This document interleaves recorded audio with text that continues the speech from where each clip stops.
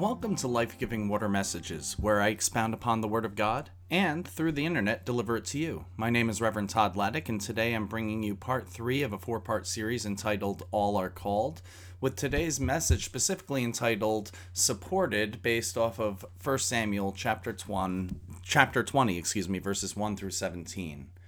So let us dive into the Word today. David now fled from Naioth in Ramah and found Jonathan. "What have I done?" he exclaimed. "What is my crime? How have I offended your father that he is so determined to kill me?" "That's not true," Jonathan protested. "You're not going to die. He always tells me everything he's going to do, even the little things. I know my father wouldn't hide something like this from me. It just isn't so." Then David took an oath before Jonathan and said, "Your father knows perfectly well about our friendship. So he has said to himself, 'I won't tell Jonathan why I should hurt him. But I swear to you that I am only a step away from death. I swear it by the Lord and by your own soul.'" "Tell me what I can do to help you," Jonathan exclaimed. David replied, "Tomorrow we celebrate the New Moon Festival. I've always eaten with the king on this occasion, but tomorrow I'll hide in the field and stay there until the evening of the third day. If your father asks where I am, tell him I asked permission to go home to Bethlehem for an annual family sacrifice. If he says fine, you will know all is well. But if he is angry and loses his temper, you will know he is determined to kill me. Show me this loyalty as my sworn friend, for we made a solemn pact before the Lord. Or kill me yourself if I have sinned against your father, but please don't betray me to him." "Never," Jonathan exclaimed. "You know that if I had the slightest notion my father was planning to kill you, I would tell you at once." Then David asked, "How will I know whether or not your father is angry?" "Come out to the field with me," Jonathan replied. And they went out there together. Then Jonathan told David, I promise by the Lord, the God of Israel, that by this time tomorrow or the next day at the latest, I will talk to my father and let you know at once how he feels about you. If he speaks favorably about you, I will let you know. But if he is angry and wants you killed, may the Lord strike me and even kill me if I don't warn you so you can escape and live. May the Lord be with you as he used to be with my father. And may you treat me with the faithful love of the Lord as long as I live. But if I die, treat my family with this faithful love, even when the Lord destroys all of your enemies from the face of the earth." So Jonathan made a solemn pact with David, saying, "May the Lord destroy all your enemies." And Jonathan made David reaffirm his vow of friendship again, for Jonathan loved David as he loved himself. Amen. Answering a call is rarely easy or free from hardships. Let's just put that out there. Answering a call is rarely easy or free from hardships. So the support of good friends and community is essential. We don't have to do it alone. Let me tell you, I cannot think of a person I am more thankful for in my life than my wife Bernadette. Not because she's my wife or the mother of my children. Don't get me wrong, those are all hugely important things to me. But because she's my best friend, and apart from my parents, has sacrificed more for me than anyone I can think of. My wife has taken plenty of crazy risks for me, encouraging me to start my own web development business, encouraging me to follow my call to be a pastor, encouraging me in my music, my artistic expression, and my rather spontaneous, whimsical nature. But the biggest risk she took on me, one she took early on, was committing her life to me in marriage. Bernadette did not decide to do that when all was clear and certain. No, she saw something in me I clearly didn't see in myself. She saw potential. She saw the future. And I remember early on in our relationship sitting across from her in the diner, drinking coffee and eating dinner. We were just dating at the time. She said to me, "I know we're going to spend the rest of our lives together. We're going to get married." At first that threw me off, but the words actually felt right. It threw me off, but it wasn't scary. It felt like, yeah, that is what's going to happen. What she saw, I will never know. I was working full time, not currently in college, a grungy goth rocker, but she saw it, whatever it was. And before I knew it, granted 2 years and 2 months later, we were married, had a child. I was back in college working toward becoming a computer programmer. She was working toward her RN degree, which led me to full-time work as an iron worker until she finished, following which I completed my business programming diploma at Chubb Institute and became a business programmer and web designer. And retrospectively, not too much longer after that, I was pursuing my call into ministry. That was God's plan. And Bernie was onto it well before me, whether she knew it or not. I literally thank God for Bernadette every single day of my life. Who are the friends that we can depend on? Just this past week, following a very long and draining week, Kathleen needed to get letters out in the mail to all of her members, letters of which I'm sure you've received by now. And I'm not sure how many of you have done that. However, there were approximately 230 letters sent out, including 230 inserts, 230 mailing and return address labels that needed to be put on 230 envelopes. You get the idea. What's more, there had been a couple of people who came down with COVID who were at last week's funeral, so there was that obstacle which stood in the way of some people being able to help. Now, Kathleen is not just an office administrator to me. She's not just a member of our church, though she is both of those things. No, she's a Christian sister to me, a friend. And I couldn't leave her stranded to spend all day doing that by herself, and nor could Evie. Her and I both came in on Wednesday. We had our masks on just in case, and we got folding and stuffing and had a blast doing it. What a great time of laughter, conversation, and ministry. Again, who are the friends you can depend on? Who are the friends who sing "Lean on Me" to you when you are in trouble? This passage is about the loyal friendship between David and Jonathan, the son of Saul. And by this time, Saul and David were enemies. This story of friendship shows that friendship shows that when we experience hardship, God can use our friends to support our calling.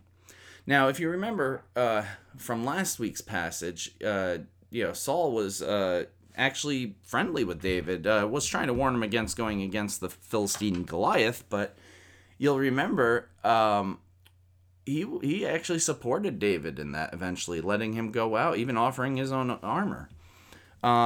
So how do we get to this place where Saul is wanting to kill David? What could have David done that would possibly cause Saul to want to kill him? Well, simple. Saul knew David was anointed to be king, and one day David would take over as king, and his own family, his own heirs, would not have claim to that kingdom. And this made Saul extremely jealous of David. David didn't ask for this. This was thrown on him by Samuel.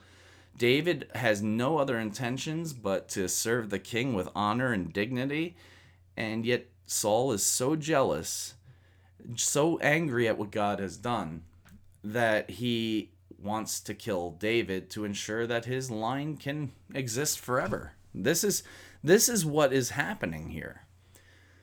Trust and empathy are key to the supportive relationship between Jonathan and David as David faces this challenge in fulfilling his purpose. The challenge of Saul trying to kill David. Jonathan was willing to listen and take David's concerns seriously, that Saul was trying to take David's life, even though David didn't think his father would do something like that without telling him. I mean, can you imagine? You love your father. You can't believe your father would do something like that, let alone do it without letting you know. You're his most beloved son. You're the heir to his throne. How could that be? You can see Jonathan moving from an initial reaction of disbelief in verse 2 to listening in verse 3. David is so certain that Saul is going to kill him, he's willing to swear on it by the name of God and by his own soul. So Jonathan, in verse 3, starts to listen, to be willing to act on David's behalf. He's ready to vouch for David, to protect him, to warn him if any trouble's going to come, for David's safety, even though it would have put him in an extremely uncomfortable, possibly even a deadly position with his father, as we see in verse 4. In the same way, David was willing to view Saul through Jonathan's lens, risking his own safety to see if Saul was going to do the right thing. They are willing to trust one another and to see the situation from each other's perspectives. Jonathan and David share a covenant of friendship. A covenant, by the way, is an agreement with God and with a person or a friend. God brought together Jonathan and David, and their relationship was bound by their love for God, as we see in verse 8. Sacred covenant, by the way, in the New Revised Standard Version translation of the Bible, notes that in Hebrew this reads a covenant of the Lord. So the sacred covenant actually reads in Hebrew as a covenant of the Lord.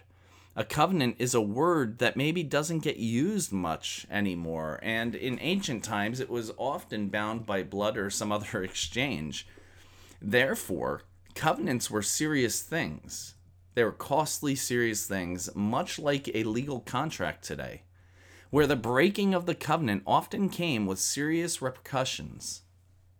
What's more, covenants are mutual, where both parties are giving something up or contributing mutually.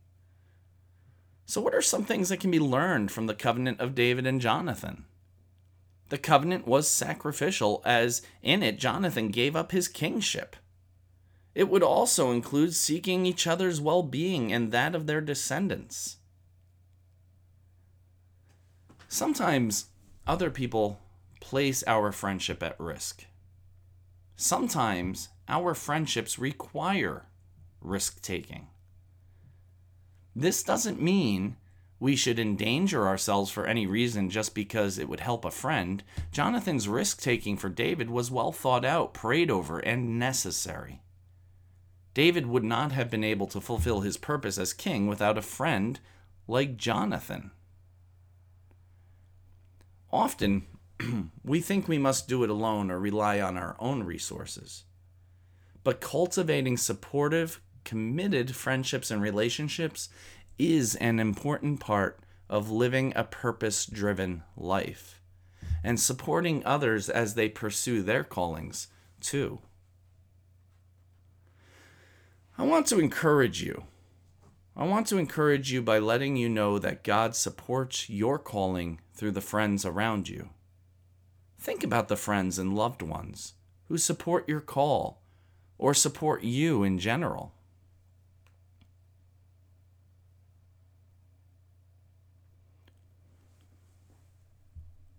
Who can you go to when you need help?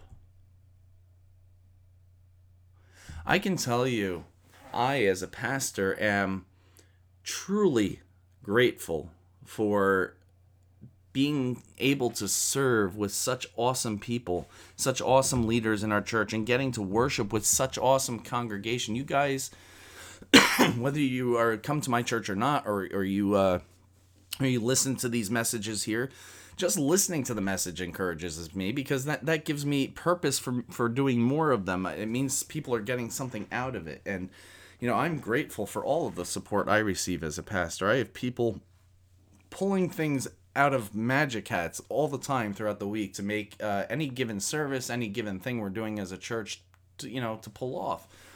It's been especially harder with the pandemic, and the people who have been around, to help in any way, shape, or form have been absolutely invaluable to the ministries of the church.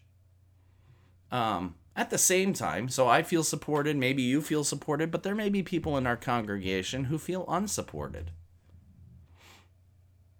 Maybe this is a time for you to invest in your friendships and relationships, to cultivate mutual trust and empathy, to support others the way you hope to be supported. And if you feel unsupported, I want you to know I'm here for you at the very least. I'm here to talk to you. I'm here to pray with you. I'm here to walk with you in your faith journey. That's why I do what I do. And sometimes I feel like people don't feel that they can talk to others about their problems, but I want you to know you can talk to me. I'm here to listen and to pray, to offer advice if I have it, but by God, to be an ear at the very least. Maybe this is, again, a time for us to invest in friendships and relationships, and I want to encourage you all to think about how you can make God the center of your friendships and all of your relationships. As a congregation, we're called to support others in their calling and be true to our covenant by our honesty, loyalty, and trustworthiness. We're called to be open and sensitive to others' experiences. We support our covenant friendships through encouragement, through prayer and giving, our full commitment to each other's well-being. And I hope that as we move forward as a church, you will feel the call to be supportive to your church family. And you will feel the call to step up and do the work of the kingdom as everyone else around you is, so that we together can be the body of Christ, bringing God's kingdom here on earth as it is in heaven. Amen? Amen. Let us pray. Gracious and loving God, I just thank you and praise you for this opportunity to preach this message that not only challenges those listening to it, it challenges me, Lord. We all need to step up in ways and become more faithful in our friendships and in our relationships, especially in our relationship to you and our relationship to our brothers and sisters who are called by your name. Lord, we thank you and we praise you again for guiding us from where we are to where you have created us to be. In Jesus' name we pray. Amen. Well, friends, I want to thank you again for tuning in and listening to these messages. I really do hope you are getting something out of them, and I assume you are if you're listening. And that makes me happy because we are honestly all in this journey together. I do want to remind you to check out the episode notes because surely there are links in there for you to check out. Also, I know that we've all gone through the pandemic, and churches have been hit particularly hard. So if you are able, and this is your main spiritual sustenance for the week, and you're able to support the ministries of my church, First United Methodist Church of Newton, that would be rockin'. If you are a part of another church community and this is just supplemental, then by all means support your church community. We're called to do that. And if you have it in you to support us both, wow, that would be absolutely awesome, and both of us would be very appreciative of that. But remember, friends, we are called to be Christians, we are called to love each other, and we are called to continue the work of Christ in the world. So with that said, remember, you have been richly blessed so that you may be a blessing to others. Go in peace.